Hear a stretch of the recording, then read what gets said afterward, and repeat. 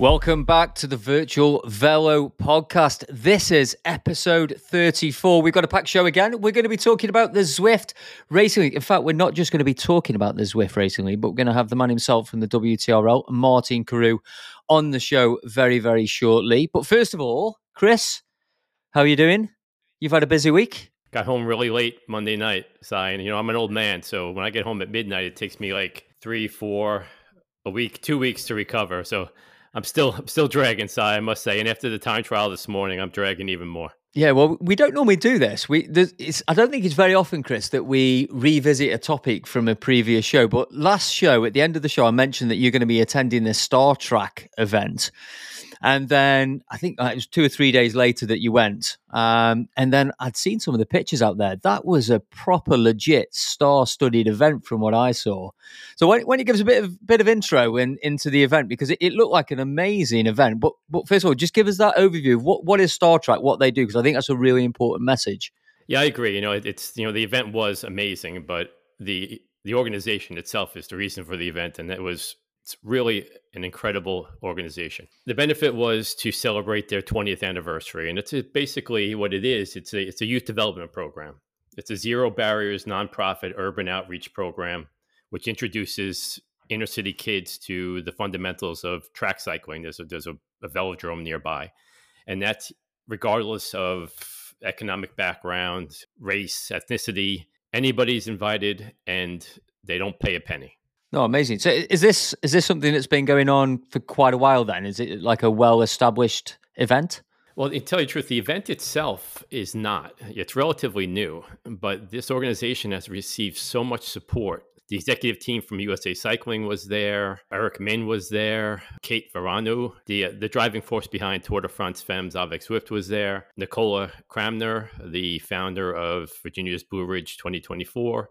There were just so many people there. It was really amazing being able to meet all these people, but also to support just a great cause. Well, I hope this is a positive question. I hope you take this in the right way. And I know you've been working hard as a journalist, and you've uncovered some amazing things in the world of cycling esports. But how did you get your invite? How did you? Were there any other journalists there for a start? Yeah, it's pretty funny because I still don't consider myself a journalist, but one of the members of the executive team for Star Trek invited me, put me on the guest list, and it's kind of, I don't know if you've obviously never been to a New York City benefit. The venue was beautiful, right on the river in Manhattan. They valet park us. The venue is just, it's out of this world, right?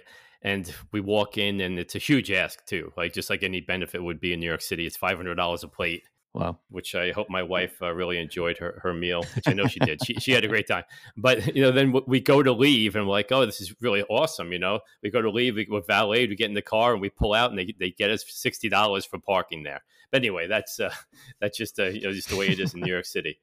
But, one of the executive team invited me to cover the event. And I've never covered an event before. I've never written that type of thing. I didn't know whether it would get picked up by any of the publications. But it was a good opportunity to meet some people and to also kind of challenge myself, push myself outside of my comfort zone and try to write something different. Well, it clearly got picked up because I saw it in Cycling Weekly, and that's where some of the pictures that I saw with some of these celebs. But I guess the main one we're interested in is Eric Min was there. I mean, he was honoured, I think, at the event as well. But did you get a chance to converse and ask any questions of Eric? And did he know of your work or our work? Yeah, it actually was. It was really interesting because I did meet him, and he was extremely nice, humble, and I let him know who I was, and he knew about the Zimmunique, and he said something that was really affirming and kind of like a huge compliment. He says, "Yeah, Chris, you keep us on our toes," and I guess that's kind of like when you do what we're trying to do, it really. That's basically the goal is to look at things through a microscope and try to be critical, but be fair and try to push things forward. And, that's our mission, of course. Yeah, absolutely. Yeah, that's a real compliment in a way. I guess I know there's a couple of people I want to ask you about, but we've also discussed Jim Miller. He is the chief of sports performance with USAC, if I remember rightly. I'm assuming he was at the event. Did you manage to catch up with Jim Miller? Yeah, he was there, and it's actually funny because I introduced myself to him, and he was in like a circle of people. I didn't realize that one of the guys that was there was the CEO of USA Cycling, and I'm like, I kind of missed an Oh opportunity to wow. shake his hand. And also the chief marketing officer, Erica Lehman, was there too, and she was extremely nice. And I spoke to Jim, and we had a nice little discussion about the UCI and MyWish announcing that the World Championships wouldn't be until October, and he had no idea that was going to be the case. And I got the impression that they're all in on esports. Erica, Brendan, Jim, they're all in on esports. They're behind it as a legitimate discipline of cycling, but there's still a bit of a knowledge gap there. There's a communication gap. The multi-platform landscape is something that's really novel to them. There's not a lot of communication, and the fact that the World Championships is now scheduled for October and they're having their qualifications in January, kind of it opens up a lot of questions. And he acknowledged that, and he's also acknowledged that there may be some changes. Yeah, we discussed that briefly, right, in the last show, and I think that when we spoke to Matt from MyWish, I guess he, off the record, maybe found that a little bit puzzling. How any of the national governing bodies, I guess, could make selection 6 to 10 months out from a finals, but we'll see how that unfolds in the new year, I guess. Yeah, I think they kind of they each think that the other should be contacting them, and I don't know. I guess I think that everyone needs to come together and play nice, but eventually they will, and we'll figure out how to navigate this multi-platform landscape going forward. For the good of the sport, I hope that we all do. Well, the other, I guess, celeb that I saw you with was Matt Stevens, and actually, Matt Stevens, I know of, and when I was a kid cycling around here, I used to pass him a lot on the training runs when he was riding for Harrods and then the Linda McCartney team in the UK, for those who remember. But obviously, in fact, I guess he's also, because we're recording this on the night of the Grand Prix. The ladies are on the Grand Prix course tonight, I think, if I remember rightly. So I'm assuming he's commenting. But did he have any comment on cycling esports? Because obviously he's been doing quite a bit historically, and he's working on the Grand Prix at the moment as well. The funny thing is that somebody asked me if he's as nice in person as he appears during the broadcast. And the only thing I could say is that he's nicer. Like I got his attention, introduced myself, introduced my wife, Kristen, and he would have stood there and spoken to me the whole entire night. But he had to MC the event, so he had to go. But we spoke very candidly and openly about cycling esports. He is 100% behind the legitimization of the sport. There was no elitist mentality at all. Like he totally 100% behind the fact that it's a unique discipline of cycling. And then we spoke about the other platforms, and he was acknowledging of those, and he just feels that it's the proper evolution for the sport, and that it's going to breed competition and raise the standard. And he was as excited about speaking about cycling esports as he was about some of the other guests. And there were some huge guests there, like Riley Sheehan was there, the only American to ever win the Paris Tour one day classic. All right, so the star-studded event, your table. You've already told me the price per plate there, but who was on your table then?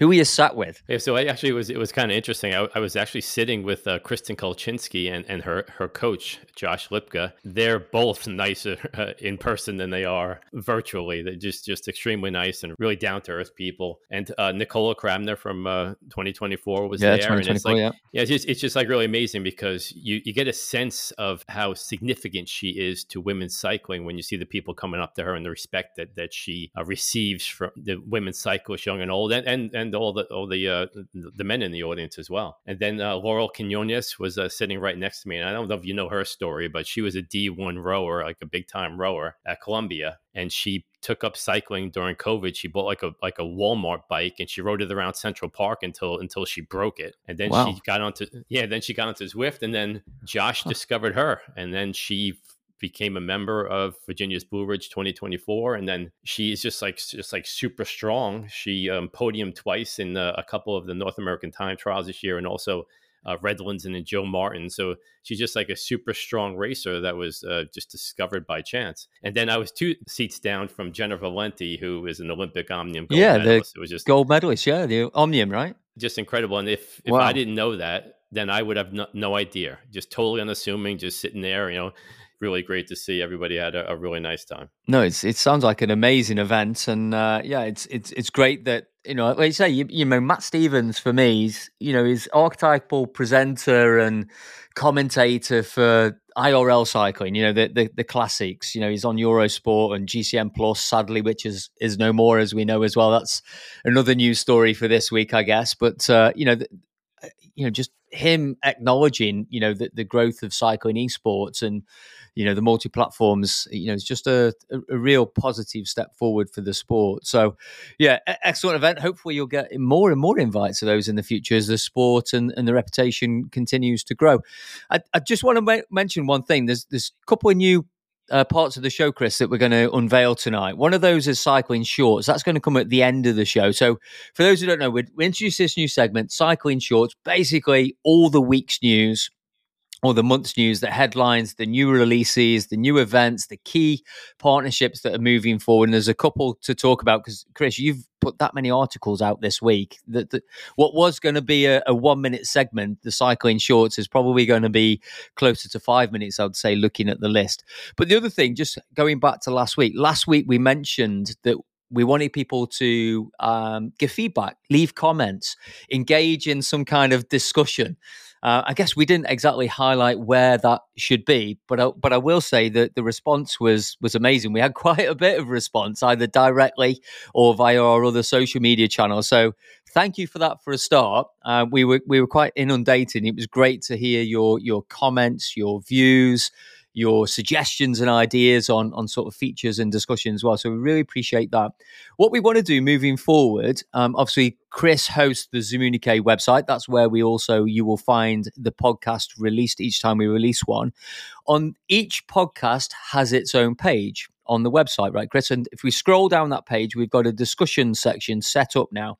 So if you want to leave comment, you've got any thoughts or ideas on any of the topics that we've spoke about or any of the guests we've spoke about, that is the place to come and comment, have discussion with us and with the other listeners as well. It's really funny, Si, because after the podcast, my inbox is full, and I'm just like, I love having these conversations with our audience because I learn a lot. It's it's really insightful. It's nice to see and hear a different perspective. But I'm always thinking to myself, this is just a two-way conversation, and I know that this would be so much more engaging and enlightening for everybody if there were more people involved. So, our fault. We didn't direct anybody to the proper place where we would be to have these conversations. But if we can get that comment section going, I know that there can be a lot of really incredible progress that's made there. And and let's face it, a lot of the guests that we have are somewhat controversial. My Wish is speaking for the first time, and there's the community should react to that. That was our goal for putting that out there, to let them voice their vision, let them, tell us what they're about so that the community can then react to it. Yeah, absolutely. And I think that topic alone, it was interesting that we launched that feature of requesting some comments and feedback and discussion after that particular show, because the comments and feedback were broad and wide in terms of the views, I guess, out there. But that's what we're here to do. All right. Thank you, Chris. Well, that's great. I think it's about time we got Martin into the show. So as I said, we've got Martin Carew with us today from the WTRL, the man at the helm and responsible for the Zwift Racing League. Martin, welcome to the show. How are you doing? I'm good, thanks. Thanks for having me. How are you guys? I know it's, I hope we're not pulling you too much away from a busy day's work, because I know the Zwift Grand Prix it's either just finished or it's still going. And I know you're responsible for some of the data that we see within the Zwift Grand Prix, if I remember. Well, yeah, obviously, once upon a time, there was a ZRL Premier Division, which used to give all the leading ideas and things like that for people to take into the community ZRL. That came to an end, but this time round, Zwift Grand Prix is following the ZRL format for part of its season. And obviously, we've just had the points race. We had a scratch race last week. We've got a TCT the following week, following all the same routes and courses that ZRL does.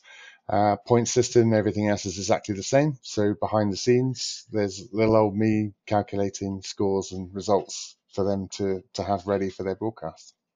Yeah, I mean, that's fantastic. And before we came onto the show, Martin, you gave us some stats and numbers, and one of those you mentioned that 28% of people currently in the ZRL are new people, not just new to ZRL, but new to racing.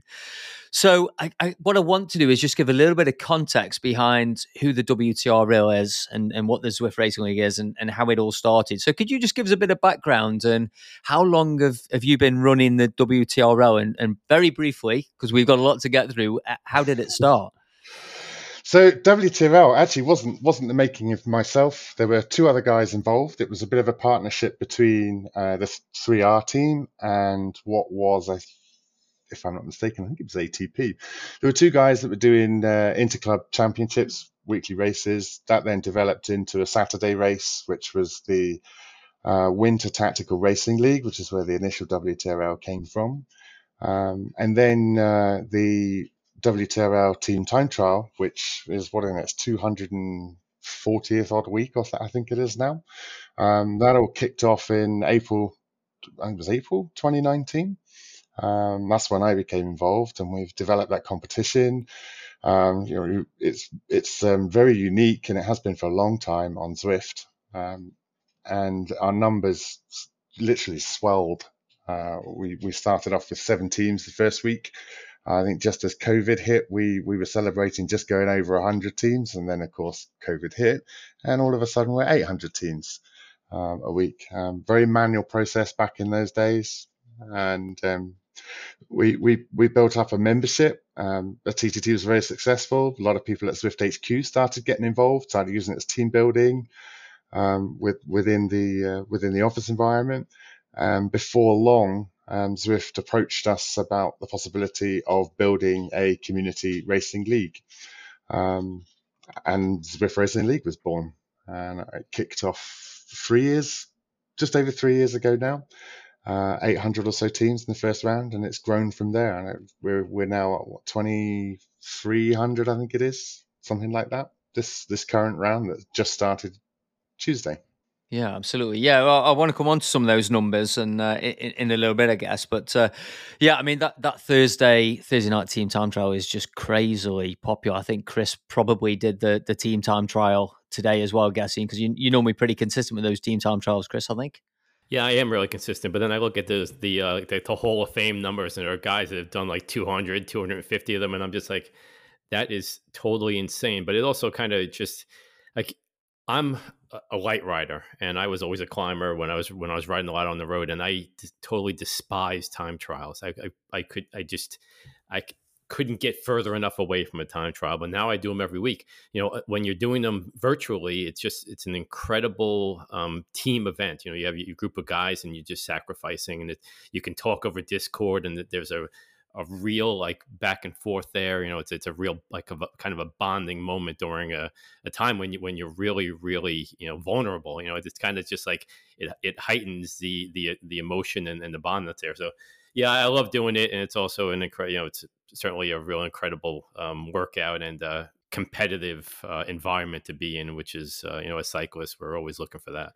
No, absolutely. I know your team time. I don't do them, sadly, because I tend to let the team down from my side. But yeah, as you know, I mean, that's where the Zwift Racing League is when I really started in the community with the Zwift Recons, essentially. That's where it all started. So, you know, I also have a lot to thank for Martin, really, putting on events which were so engaging for the community. And I could have, well, I wasn't the first there, was it? Because we had Sherpa Dave doing them originally. And then, I jumped on the bandwagon and started doing those recons. But so I want to ask some questions about the Zwift Racing League, though, because obviously I've had some communications with you over the years, Martin. I've also had some communications with Zwift in terms of getting information on the events, because I like to try and get these videos done as early as possible. But who makes the decisions then? Because obviously I know you do all the technical work behind, you know, and I guess there's a lot going on in the background, because you're not dealing with 100 teams anymore. You're dealing with 2,000 plus teams. So I guess there's a lot more technology gone into that. But in terms of the day-to-day, in terms of the events, the courses, the formats,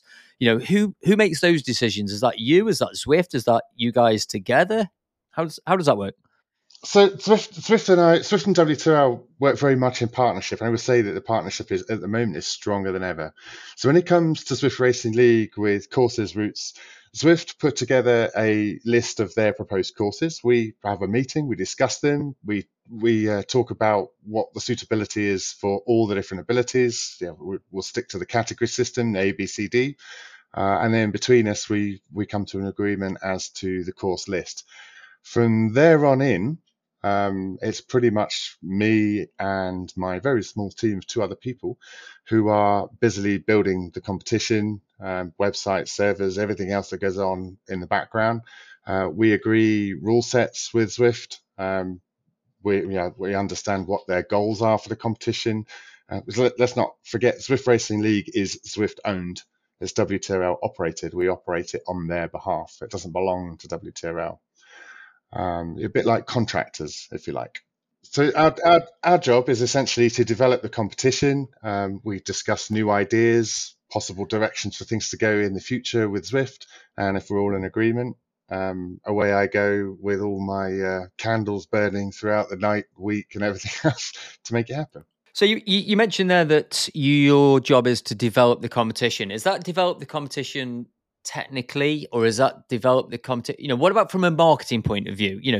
Who is in charge of promoting Zwift Racing League within the community and with the non-racers? Because that's what Chris and I talk about. Is those are discussions I've had with Zwift previously. Of how do we? Because I think. Hopefully you agree, Martin, but I think the racers tend to be more loyal. There's less churn in the membership with racers than individuals who are not racing would be my guess. I think I've heard that before. But who takes that responsibility of trying to get those new Zwift riders into Zwift races? Well, obviously, both Zwift, WTRL, many members of the community too, we're all involved with developing the esport and the racing and things like that. The way our partnership works with Zwift essentially market to all their members as far as possible. So they're bringing in the new members to ZRL, the new racers, and WTRL is focused on looking after existing and returning racers. So from a marketing perspective, Zwift will use their powers to get in front of people with all the news that's come in for Zwift Racing League. And then once they're signed up, the responsibility then falls to me to look after them, to put on the best possible races we can, all the development and things that goes on in the background for that. Do you feel that you get enough support from Zwift? And I'm only talking about marketing wise, but I'm talking about technically as well. Like it seems that there's a new Zwift update Monday night before you have a Zwift Racing League, before you're trying to put out those race passes. And I know that the race passes were people were refreshing their browser every 5 seconds last night, waiting for those to come across. So I'm just wondering. It seems like there's a bit of a gap there. So let me first of all address the race passes and the reasons why they were late. We have some construction going on in our neighbourhood, which took out our internet intermittently for about 3 days, which made it very, very difficult once registration had closed to get all the teams ranked, the competition built, the leagues, the events created, set up, everything else that's involved with it.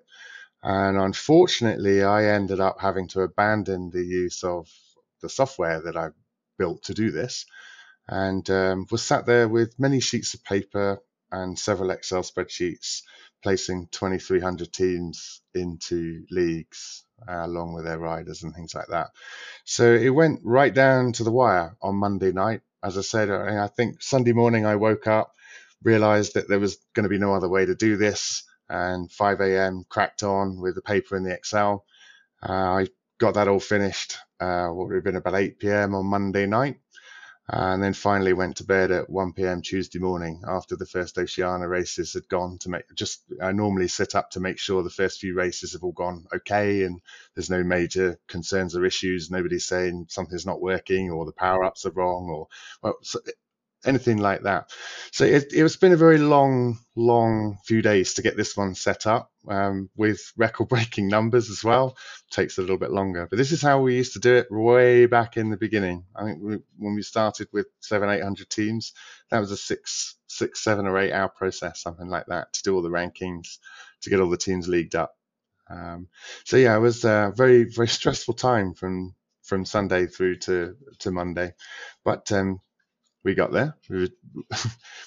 We've got the competition rolling off the ground, and away we go from there. Yeah, so do you feel like you mentioned the construction? The Zwift wasn't built for racing, right? So their back end API wasn't built to provide you the data that you need.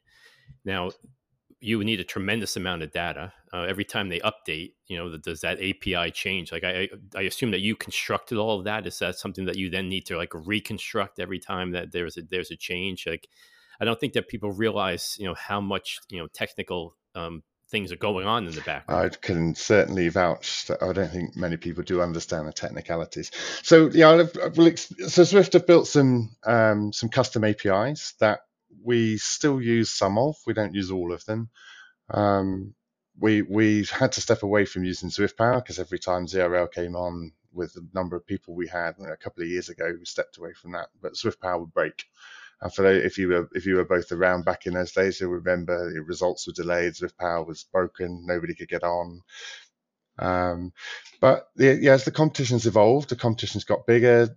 Zwift have got a lot more supportive as the competition's grown, and it is taken very, very seriously.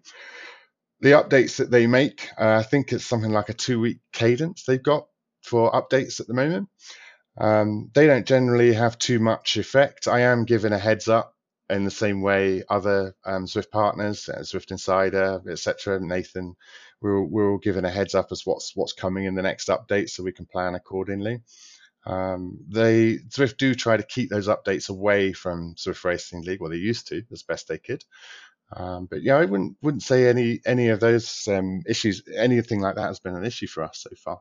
The issue this weekend was not related to either WTRL or Zwift. It was somebody digging up a street outside. I just want to visit something you said there. You're on about the record-breaking numbers, and of course, I think that's true in terms of the teams. I think you said there was over 2,200 teams. Now, looking at some of the numbers of races, though, over the last couple of seasons, because Zwift gave me some of the numbers from the last season as well. The number of races seems to be a little bit lower this time around than before. I know you said that there's a big influx of new races, but the overall number, I think, is, if I'm right, is decreased from about 22,000 down to about 19. Is that right? So I think the numbers that you're talking about there, 22,000, that's unique riders across all of last season. So that would have been rounds 1, 2, and 3. So whether you race in one race or whether you race in all 18, there were 22,000 people involved. Obviously, we're halfway through round 2. I couldn't tell you exactly how many unique people there are across the 2 rounds at the moment. Those numbers will come early next year. I know we're ahead of that at the moment, which is good. It's good to see the competition growing. A lot of extra work there. No, absolutely. I mean, talking of competition growing then, obviously the competition is growing in this space for leagues as well, I guess. We saw the DRS announce that they basically were going head to head with the ZRL this time around. Do you think that's had any impact on those numbers? With there's additional events, there's different events taking place now as well. And what are we in 3 seasons in? Are people maybe wanting a bit more variety, or what's your view? Well, yeah. Zwift has, say 1 million members or so. I don't know what the exact number is. And variety is always what's needed. Not everybody wants to race every day. Not everyone wants to do a time trial every day. Not everyone wants to do a team time trial either. So the variety is there. And it's good to have the different competitions for people to get involved in. Yeah, it might well be that certain times of certain events don't fit in with their family or their work schedule. In terms of whether I feel that DRS has had any impact on Zwift Racing League, I don't really see any impact. But I think, as I say, I think it's great that the choice is there and that the variety is there. I do know that DRS. I have a few people that mention things from the Discord channel. I do know that DRS put a survey out, and they were looking for what day to hold their DRS series on. I can tell you now, it doesn't matter what's on Zwift. Tuesday's always the biggest day. That's why ZRL was put there 4 years ago. Sure. Yeah.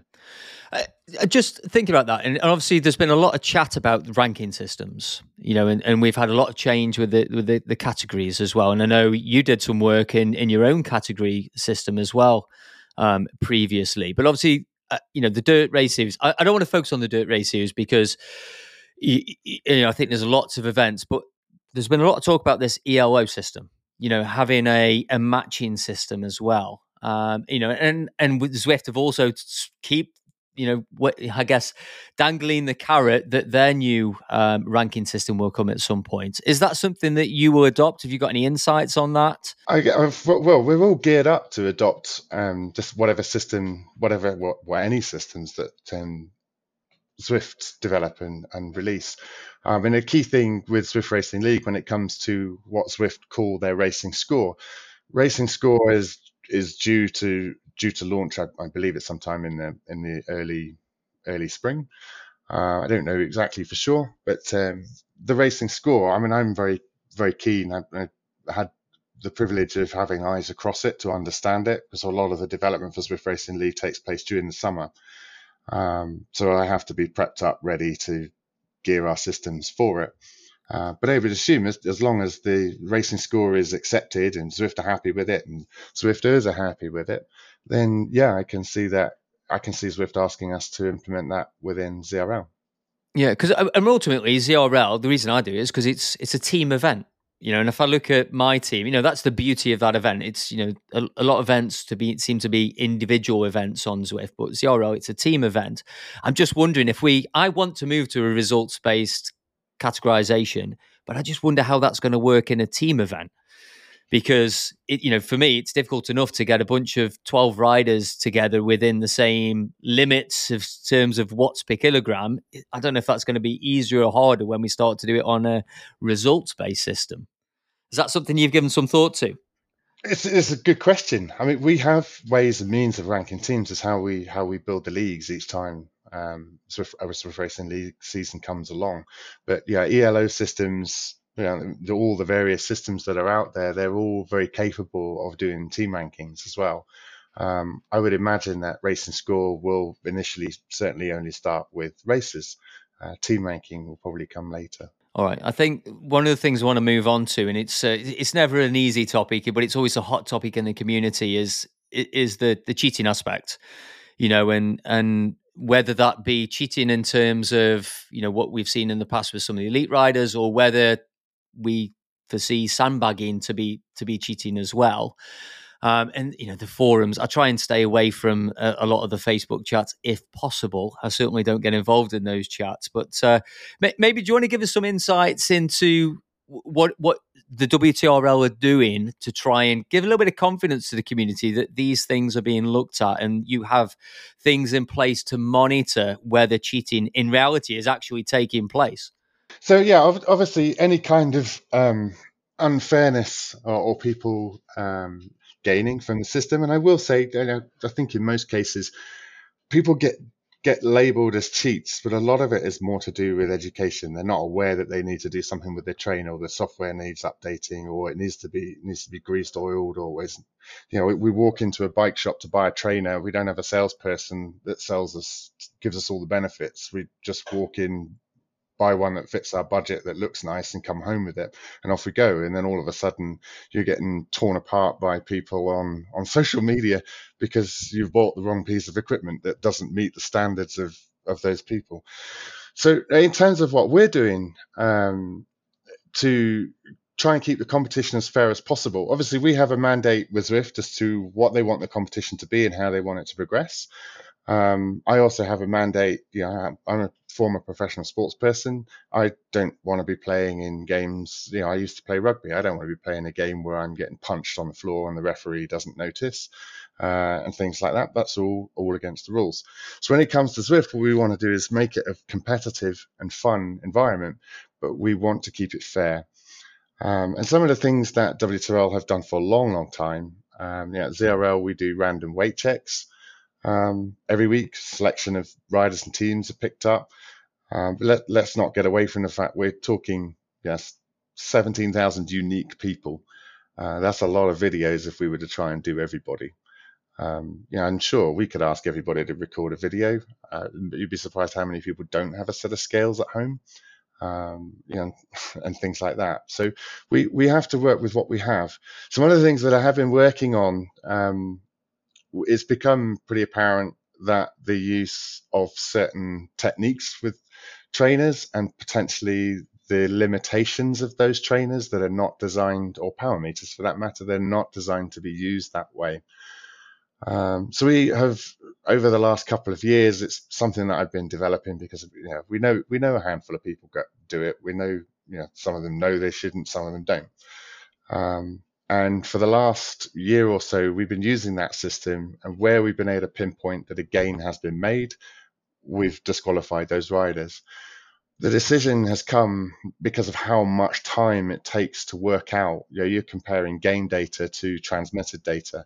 This is trainer data to what the game actually received, or how the game responded to the trainer. So you're looking, it's a lot of analytics that needs to be done to determine whether somebody gained or not, because not everybody gains from what's deemed as a sprint coast technique. It very much depends on your equipment. And it can also very much depend on the connection or the way the game is working as well.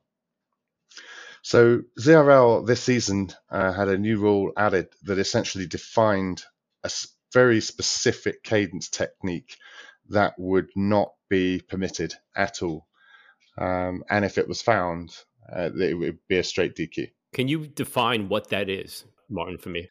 Yeah, so essentially we're looking at power fluctuations over a certain period of time, it's 3 to 4 seconds, where they ramp up from, I don't remember the numbers off the top of my head, I've just written all the algorithms back in for this, where basically the power goes very low and then goes above a certain percent of ZFTP, or FTP, or any number we want to use, but we're using ZFTP for ZRL.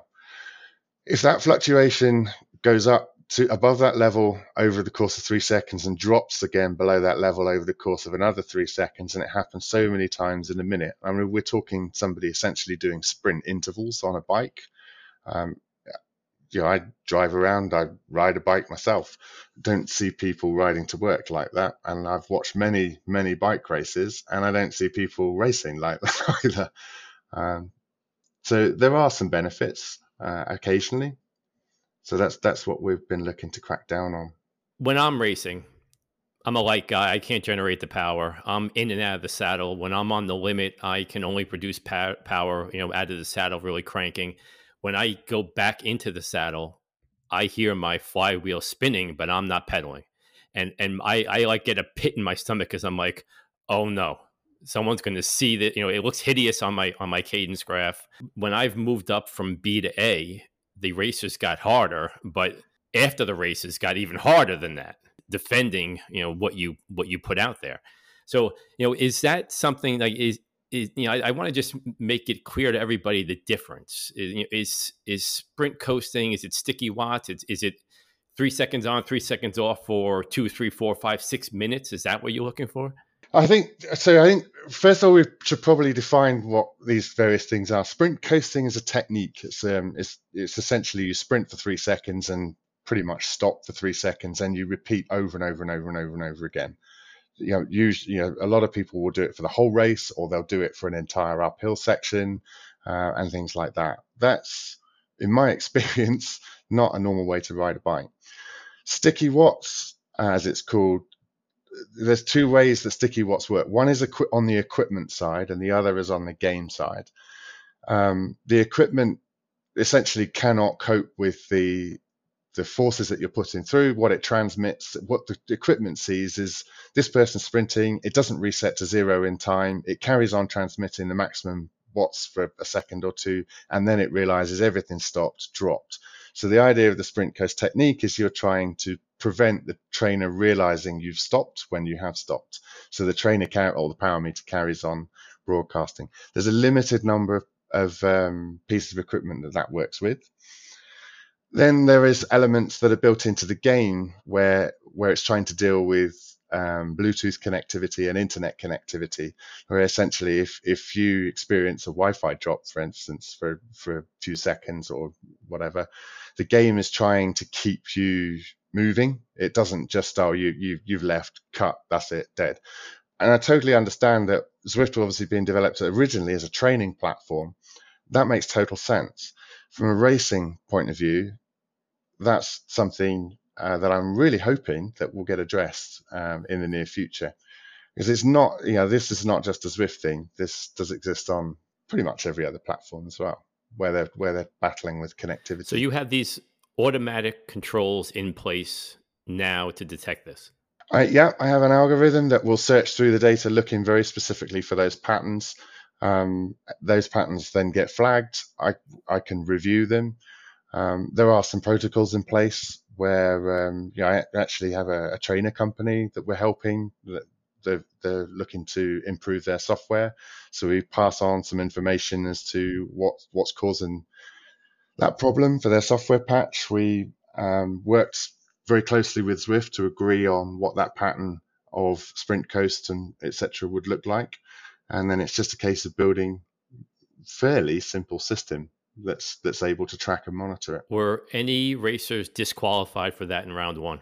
In round one, yeah, there were a fair few that were picked up and pulled out. Round one, the rules were slightly different. We had to prove that they had an advantage. Round two, it's a little bit different. If you're using the technique, whether it's advantage or not, it's a straight DQ. So I think you had put out there that 200 racers from round one were found to use the sprint coast technique, and 47 of those 200 were disqualified. So that's about 1.4% were found and 0.3% were disqualified.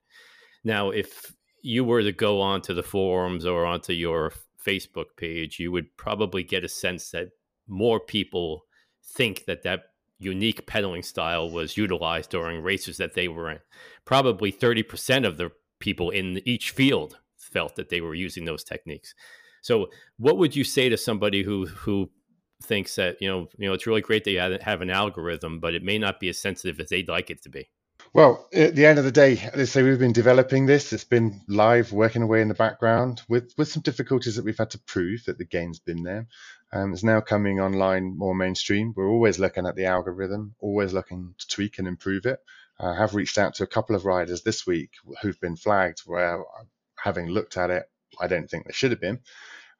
So we're just working with them to understand a bit more about their equipment, so we can fine tune it essentially. But my advice when you're racing is race. I'm pretty sure anyone can imagine that if you climb on a bike and you sprint, if you crank the trainer up for 3 seconds at 4, 5, 6, 700 watts and then just stop dead for a couple of seconds and then repeat and repeat and repeat and repeat. That's not a normal way to ride a bike. I'm going to ask what might be, I hope it's not too provocative a question there, but I've been racing on other platforms as well and racing other leagues. And some of the requirements to go and race those events, the Sunday Race Club on my wish are quite stringent, and we spoke about this on a previous show. But it gives me the feeling of legitimacy as well. And I'm just thinking about what you were saying. Zwift Racing League is the biggest cycling esports event, I guess. I think it's still the biggest cycling esports event in the world now. And I'm just thinking about something you said earlier. There's that balance of the racers, the elite racers, and, people like me. I'm not an elite, but I care about who I'm racing against. And there's a lot of people in the community, a lot of vocal members of the community who also feel the same. But then you've also got this balance from Zwift commercial side. So I just wonder about that balance between catching cheats or, people, not necessarily cheats, but people who might not understand the technology, as you mentioned before, but also making it accessible for new people on the platform. That's got to be a tricky one to balance. Is that the reason why we kind of separate out now when we've got the Zwift Grand Prix to kind of weed that out? Or what is the priority? Is it catching the people who are not legitimate, or is it making it accessible for everybody to come and have a go at? It's a combination of the two, and it is a very tricky balancing act. Many people don't like being called out either by us, and we tend to do things similar way to Zwift. We tend to try and do things behind closed doors. If there's a problem with something somebody's doing, we will work with them, potentially even their team and club as well. But we don't go blasting things across social media that this person was caught doing this. We don't announce, we've scrubbed off so many racers who were found doing this, and here's a list of all their names. That's not. I don't think that's beneficial to racing. That doesn't go on or shouldn't be going on in sport anywhere. I know certainly from my rugby days, somebody got red carded, you'd go along to the Rugby Football Union review board, you'd get told how many weeks you were banned, but that wasn't broadcast to every club in the league and things like that. Catching the people who are actively cheating, I strongly believe from everything that we've done over the last few years, people genuinely cheating is actually pretty low. I know there's a lot of discussions and conversations about whether people have set their weight correctly or their height correctly in the game and things like, or whether their weight hasn't changed for 6 months. I've done a lot of work and a lot of testing of my own thing. I can tell you now that the draft you pick up in a peloton is far more than you gain by dropping a few kilos on your weight. And height has seems to have a bigger impact than a couple of kilos. For every inch in height you gain taken off, you gain a lot more in terms of speed than you do for knocking a couple of kilos off, things like that. I mean, we have access to the draft savings that a rider gets at that particular moment in time. We're quite fortunate that we own Zwift GPS, so we have a whole set of other APIs very similar to the ones Zwift Power uses to do what it does. So we can see that the draft savings are far more substantial than someone who's knocked a couple of kilos off their weight. Yeah, I understand. Of course, manipulating your weight is the easiest way to cheat, and that's obviously the one that people really look to because it could be very obvious. But there, when you speak about the balance and the balance of inclusivity, there are certain things that you can do at the higher levels, and when I say at the higher levels, when you move to A, it's no longer a game, right? We're not playing anymore. B, C, and D, I'm not, I was a B for a really long time, and I just know that it was the level of competition and the, I'm going to say seriousness of it was a lot different. And it wasn't so much cheating as, the sandbagging element. And that's certainly something that's very difficult to control. But when you move up to A, there are some systematic things that you can easily do to legitimize it, right? You can insist upon dual recordings. You can insist upon, weigh-in videos, and they don't necessarily have to be public. But the individuals can choose to make them public if they wish. Now, I know that you're trying to create that balance. You don't want to discourage anybody, but it's almost as if these problems would be solved if you had a competition mode and a non-competition mode, and A almost seems like that's that's where the big boys are racing. Like, do you anticipate at any point where you're going to institute controls like that would eliminate a lot of what's going on with manipulating of trainers, manipulating of power meters, simply insisting upon dual recordings for everybody, insisting upon more transparency with weigh-ins and height checks? So I think, if we look at sport in the grander scheme of thing, outside of the esport cycling side of things, not everybody gets drug tested, dope tested. Not everybody gets their equipment measured, weighed, checked, whatever. That's just simply the way it is. But like you say, the higher up you go, the more stringent things become. And ZRL has elements of that at the moment. Some of them are still very much in development. Riders are asked to dual record if they can. Not everybody owns a power meter. Straight away by saying, you have to dual record and you must have this and you must have that, you start to eliminate people from being able to compete, which makes it a bit of an elitist end to the competition. We already have some of the elements within the A divisions. We ask people to dual record if they can. I have a system here that's able to analyze those dual recordings through our integration with Strava. There's various steps that we go through for that. The weigh-ins are generally more heavily focused towards the A's and the B's. We do get involved with the C's and the B's, C's and the D's as well. And it's things like, to race in A, you must have a heart rate monitor, and if you don't, all your points are taken away essentially. And for other divisions, your points are halved. And I will say, a lot of people believe that the heart rate monitor is there as an anti-cheat mechanism.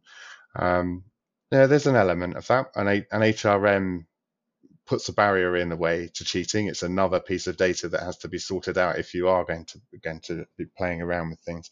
The HRM is actually more there for safety. At the end of the day, a lot of us are cycling away in basements on our own. There's nobody else around. If you don't know your limits, push yourself too hard, and you've got nothing visual that's saying you're pushing yourself too hard. There's always the risk that an ambulance needs to come to your house. And I think that's a really interesting point, Mike. I do want to come back to that just after this next point, because I think it's a really important thing. And my team in particular, we've had a couple of incidents recently in a number of events. Let me just revisit that. But I just coming back to that cheating thing and the measurements, in place. I think actually, from my view, Chris, and I don't know if you agree, but if we had this pathway that we've spoke about before, from top end ZRL racing through to the next level of e-racing, cycling esports racing, I think that would help to discourage some of that cheating that might take place at that level. Because at the moment, what we've seen it before, bluntly, we've seen this before where we've had teams who were racing ZRL, or riders, should I say, and then when they had the opportunity to move to the old Premier Division, all of a sudden they weren't racing. So I think actually if we had that pathway in place, that if you finish at this level, then you've got this opportunity to race that level where we know the testing is much more stringent because it's been done by Dr. George and his team over at Indivelo, for example, then I think that would help. I just want to ask, I do want to revisit that point, but just another thing, I know that you also help out with providing some of the data for the Zwift Grand Prix, for example. In the Premier Division, one of the things that we keep asking for, and I think it became apparent on the first couple of the races with the Zwift Grand Prix, is the lack of data.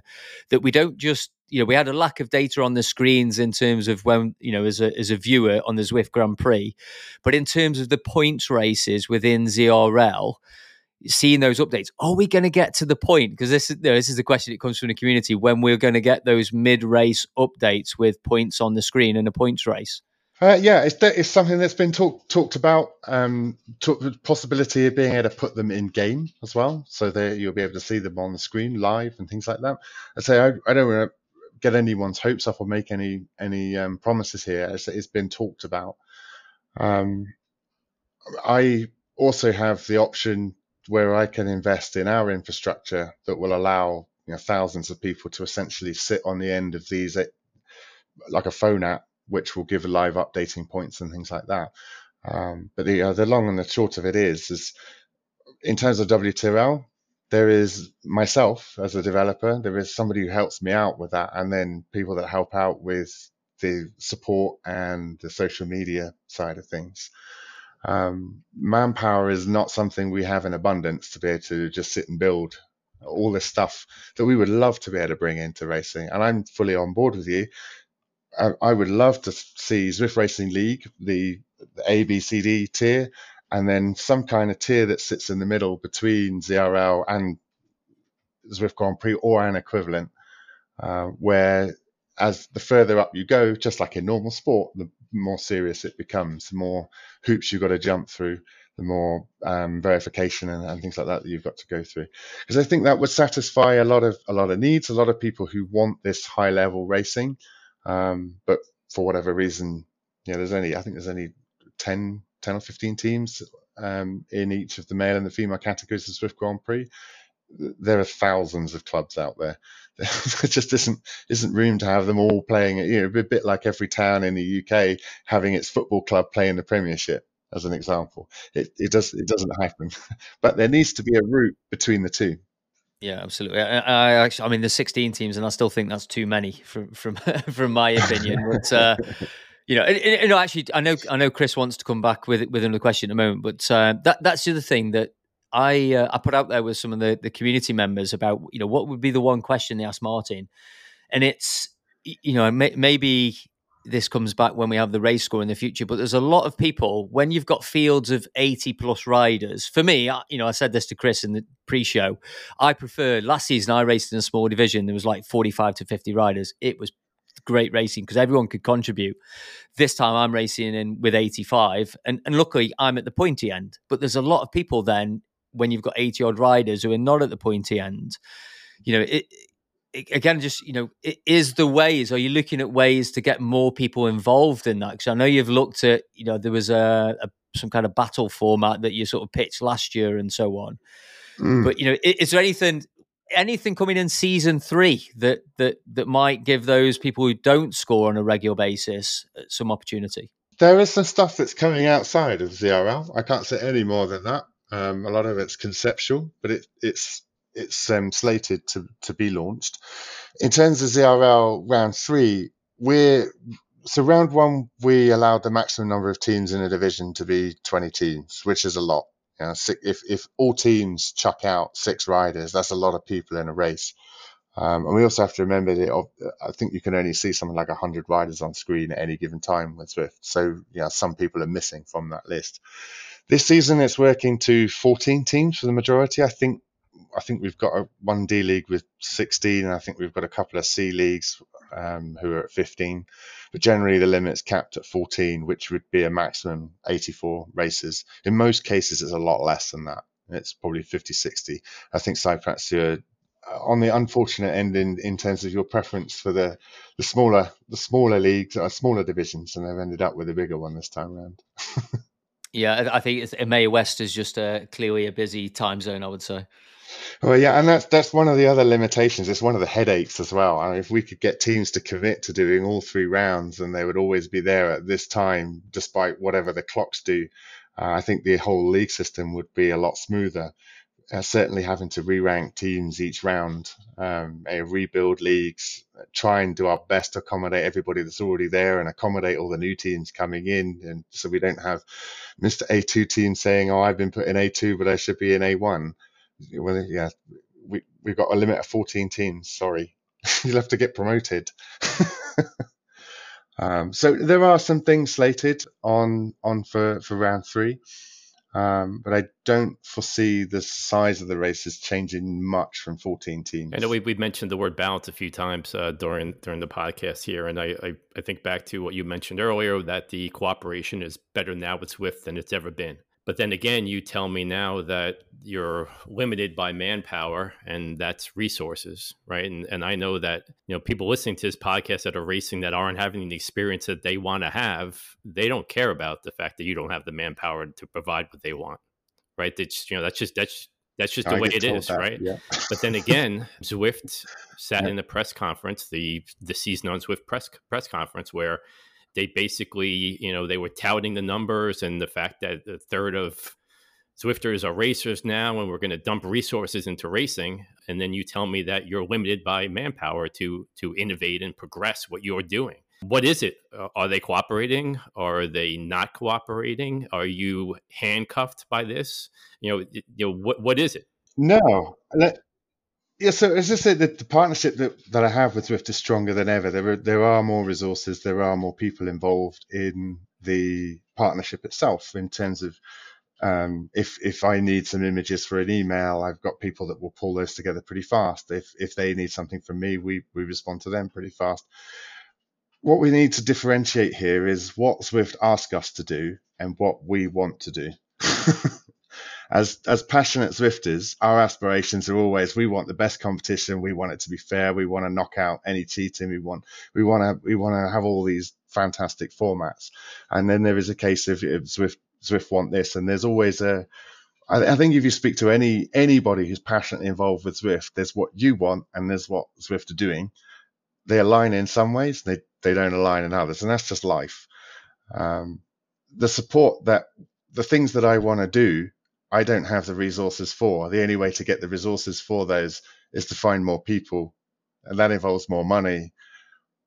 And that's on my side. Is how do I find a way to generate this revenue so that we can do what we have been asked, what we want to do, and what people are asking us to do. Because from a business perspective, if I can put the business hat on, WTRL is a community race organizer. It always has been, it still is. We help Herd, we help Fearless, we help a number of other teams with things that they're up to too. Zwift contract WTRL to operate Zwift Racing League for them. That means that Zwift is my only customer.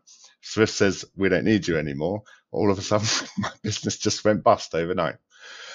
So Obviously Zwift support me with what we need to get the job done that's contractually agreed between us.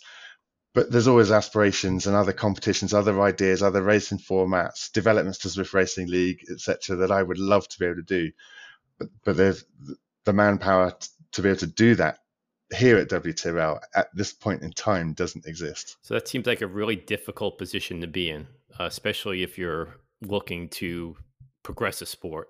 Now, when you really think about it, the announcement last week of the Zwift Games, the first thing I thought about was you, right? They're marketing at it as the most democratic, community-based league that esports has ever seen. So in my mind, that means that they're trying to supplant ZRL to take those numbers away. Do you consider that as threat? What is your response to that? Like, what are you going to do on your end to hold on to that market share that you've really worked hard to get? Well, I think the Zwift Games, I mean, I've been aware of this for a while. I've been in conversations with Zwift about it. We've sent some ideas across to it. And it looks like we're going to be involved with it as well. But in terms of, I think, again, it's additional variety. The Zwift Games is aimed at finding the best racers that are out there on Zwift. There's a prize pot, and it's not. If I was to put it alongside something like the UCI, I think this is the Zwift pinnacle version, the Zwift racing, the pinnacle of Zwift racing, outside of anything to do with UCI, and I would actually quite happily sit it on a level playing field in terms of what it is. And there is the ability for the community to get involved, which there always has been in terms of previous championships that have been held. There's heat races and things like that allow the everyday Zwifter to get themselves up into that elite final race or final set of races. So no, I mean, in terms of the Zwift Games, I think it's a great thing. And if I can put my personal hat on, I'm really pleased to see that Zwift have stepped up and they're keeping going what they've spent a lot of time, effort, and resources on in terms of building the UCI the eSport World Championships to where it was. It's great to see that they're continuing their version of that. Yeah, no, absolutely. It's going to be interesting to see how that unfolds. Martin, we have taken up so much of your time, and I really appreciate you coming and spending a bit of time. To be honest, I got so many other questions I could have asked you today, but I know you're a busy man. I know you were busy doing stuff with Zwift Grand Prix data at the same time as well. So thank you for joining us. I think the community will really appreciate hearing from you and all the measures that you're putting in place. And hopefully you get to grow that WTRL team and monetize it potentially in other ways in the future as well. And hopefully there's other events that we get to see you guys involved with under your own umbrella in the future as well. So Martin, thanks for joining us. All the best, and we'll hopefully see you back soon. Thanks, guys. Thank you, Take Martin. care. Great to be here. More than anything else, my motivation is to calm people down in feeling that everyone's cheating, and that's the long and the short of it. Chris, really interesting chat with Martin. I don't know how you feel, but I feel he's in a bit of a tough spot there. I'm glad I asked that question about that balance between catching cheaters and basically trying to get numbers into the ZRL. But I feel like Martin and the WTRL are in a tough spot, right? Yeah, it really seems like he's in a tough position. It took a while for it to come out there, but when you're a contractor and you only have one client, your hands are really tied. And I feel bad because I know that deep down in his heart, he wants to do the best that he can for the users of the platform, the racers in his league, and for the sport, right? For cycling esports. But this scenario, I don't think is the way that the sport's going to progress, and certainly not our mission of promoting the sport. No, absolutely. I think I do agree. It's the fact that they've got 28% of the riders this time, new riders or new racers, should I say, into the. I think it's a great starting point in a way, and it's still the biggest cycling esports event out there. But in terms of all the things that that you and I have spoke about many times over the last 10 episodes, then. Yes, some things have got to a change. Some assurances have got to be given to those riders who really want to pursue it at the top end. But that was that. That was a great discussion there with Martin. Really appreciate you coming on to the show. Chris, I want to get on to this new segment now, which is the cycling shorts. So I'm going to call it like the Chris Investigates section. But those who watch, and follow the Zwift, there's been a lot of stories this week. So the cycling shorts, every month or whenever we do a new show, we're going to give the headlines, the top headlines that we've seen in the world of cycling esports. So we've got quite a few to get through today. I'm going to say, I was going to say, I hope it's a bit shorter in the future, but hopefully the sport just keeps progressing and we keep having plenty of meaty stories to talk about. So these are just the headlines. If you want more information on these stories, more of a deep dive into what we're talking about today, then head over onto the Zwift and you'll find a more detailed post. Chris, you kick us off with the cycling shorts. Okay. Well, we're always following, cycling esports in the Olympics, and I don't know what you think about the Daily Mail over on the other side of the pond, but there was an interview done on the Daily Mail. I think it was last week, actually, that I came across with the International Olympic Committee's sports director, Kit McConnell. And he was asked about esports, and he was specifically referred to physical esports. And basically what he said was, games that are a full replication of the sport would receive consideration on the program. The door is open explicitly for virtual platforms where there is a full physical replication of traditional sport. The door is open, and we are governed by the respective international federations, which is also a great thing to hear, because David Lapartien is the head of the UCI, is also on all those committees, as we've mentioned in the past. He then went on to say the best example is the road cycling partnership between the UCI and Zwift, and now that's moved to another partnership, MyWish. We are committed to developing the virtual side of the sport. It's something that we're looking to move forward with, said Kit McConnell, and it's more a question of how rather than if. That's really is encouraging words. And absolutely. Also in that article, it was mentioned that things probably aren't going to progress fast enough for LA. But my source continues to tell me that the announcement will be made in Paris and that we'll be seeing cycling esports in LA. I hope that he's right.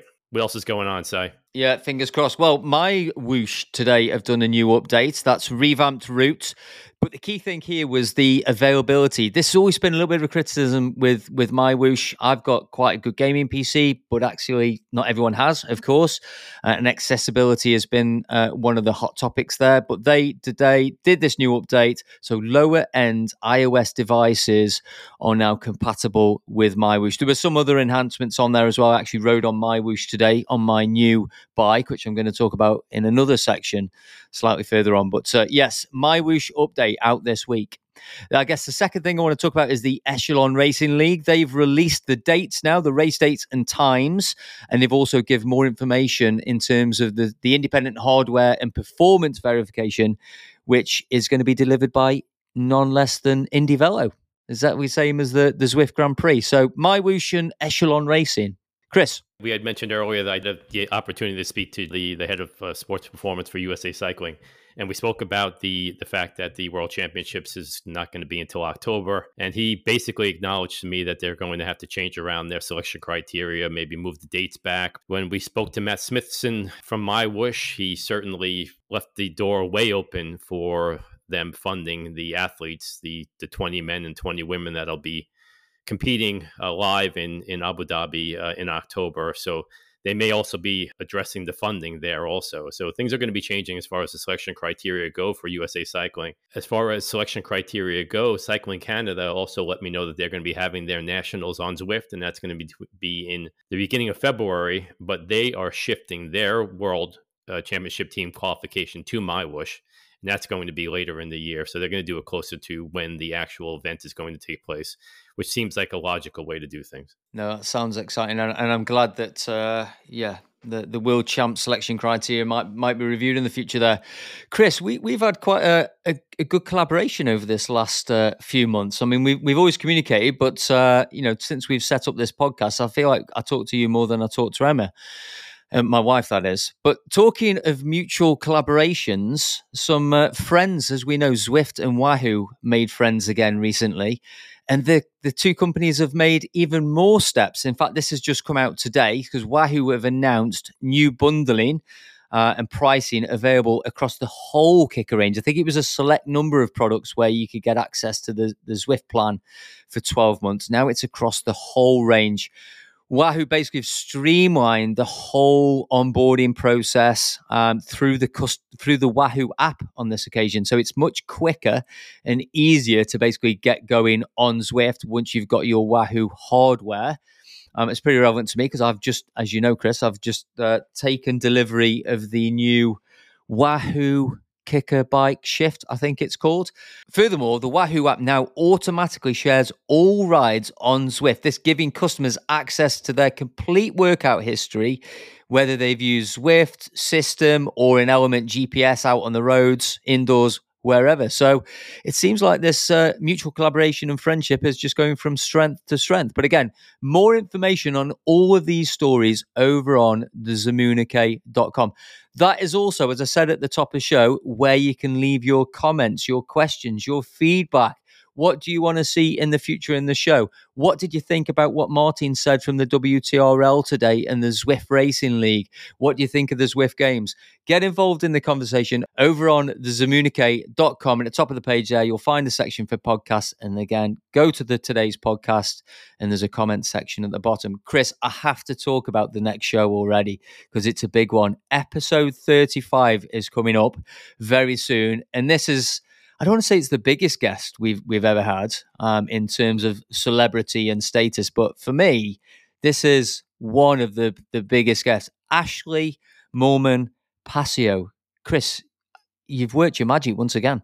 It's really amazing. But, to tell you the truth, she wants to tell about all the great things that she's doing. And we've been going back and forth and, kicking around ideas. And, she's really motivated to raise awareness of, the Roca Carba Collective and, all the great things that she's doing to champion women's cycling on the platform and the crossover between all the great things that she's doing on the road as well. So I'm really looking forward to it. She's certainly a big star. And I'm looking forward to it more because of the vision that she has. She's was one of the first that really made that crossover. And I want to get some idea into her perspective and how did she think that would work and why it was significant for her to do it. She could have just continued on the road and had a really, happy career and never came back to cycling esports. But as the first women's world champ, she has maintained a presence when she really probably could have just ridden off into the sunset. Yeah, absolutely. Yeah, can't wait for that show. So that's episode 35. Ashley Moolman Passio. I mean, let's not forget, she was, like you said, she was the first UCI Cycling Esports World Champion. So that's coming very, very soon. Thank you again for your ears and your time today. Don't forget to go and check out the Zamunike. Thanks for listening for the Virtual Velo podcast, and we'll be back very soon for episode 35.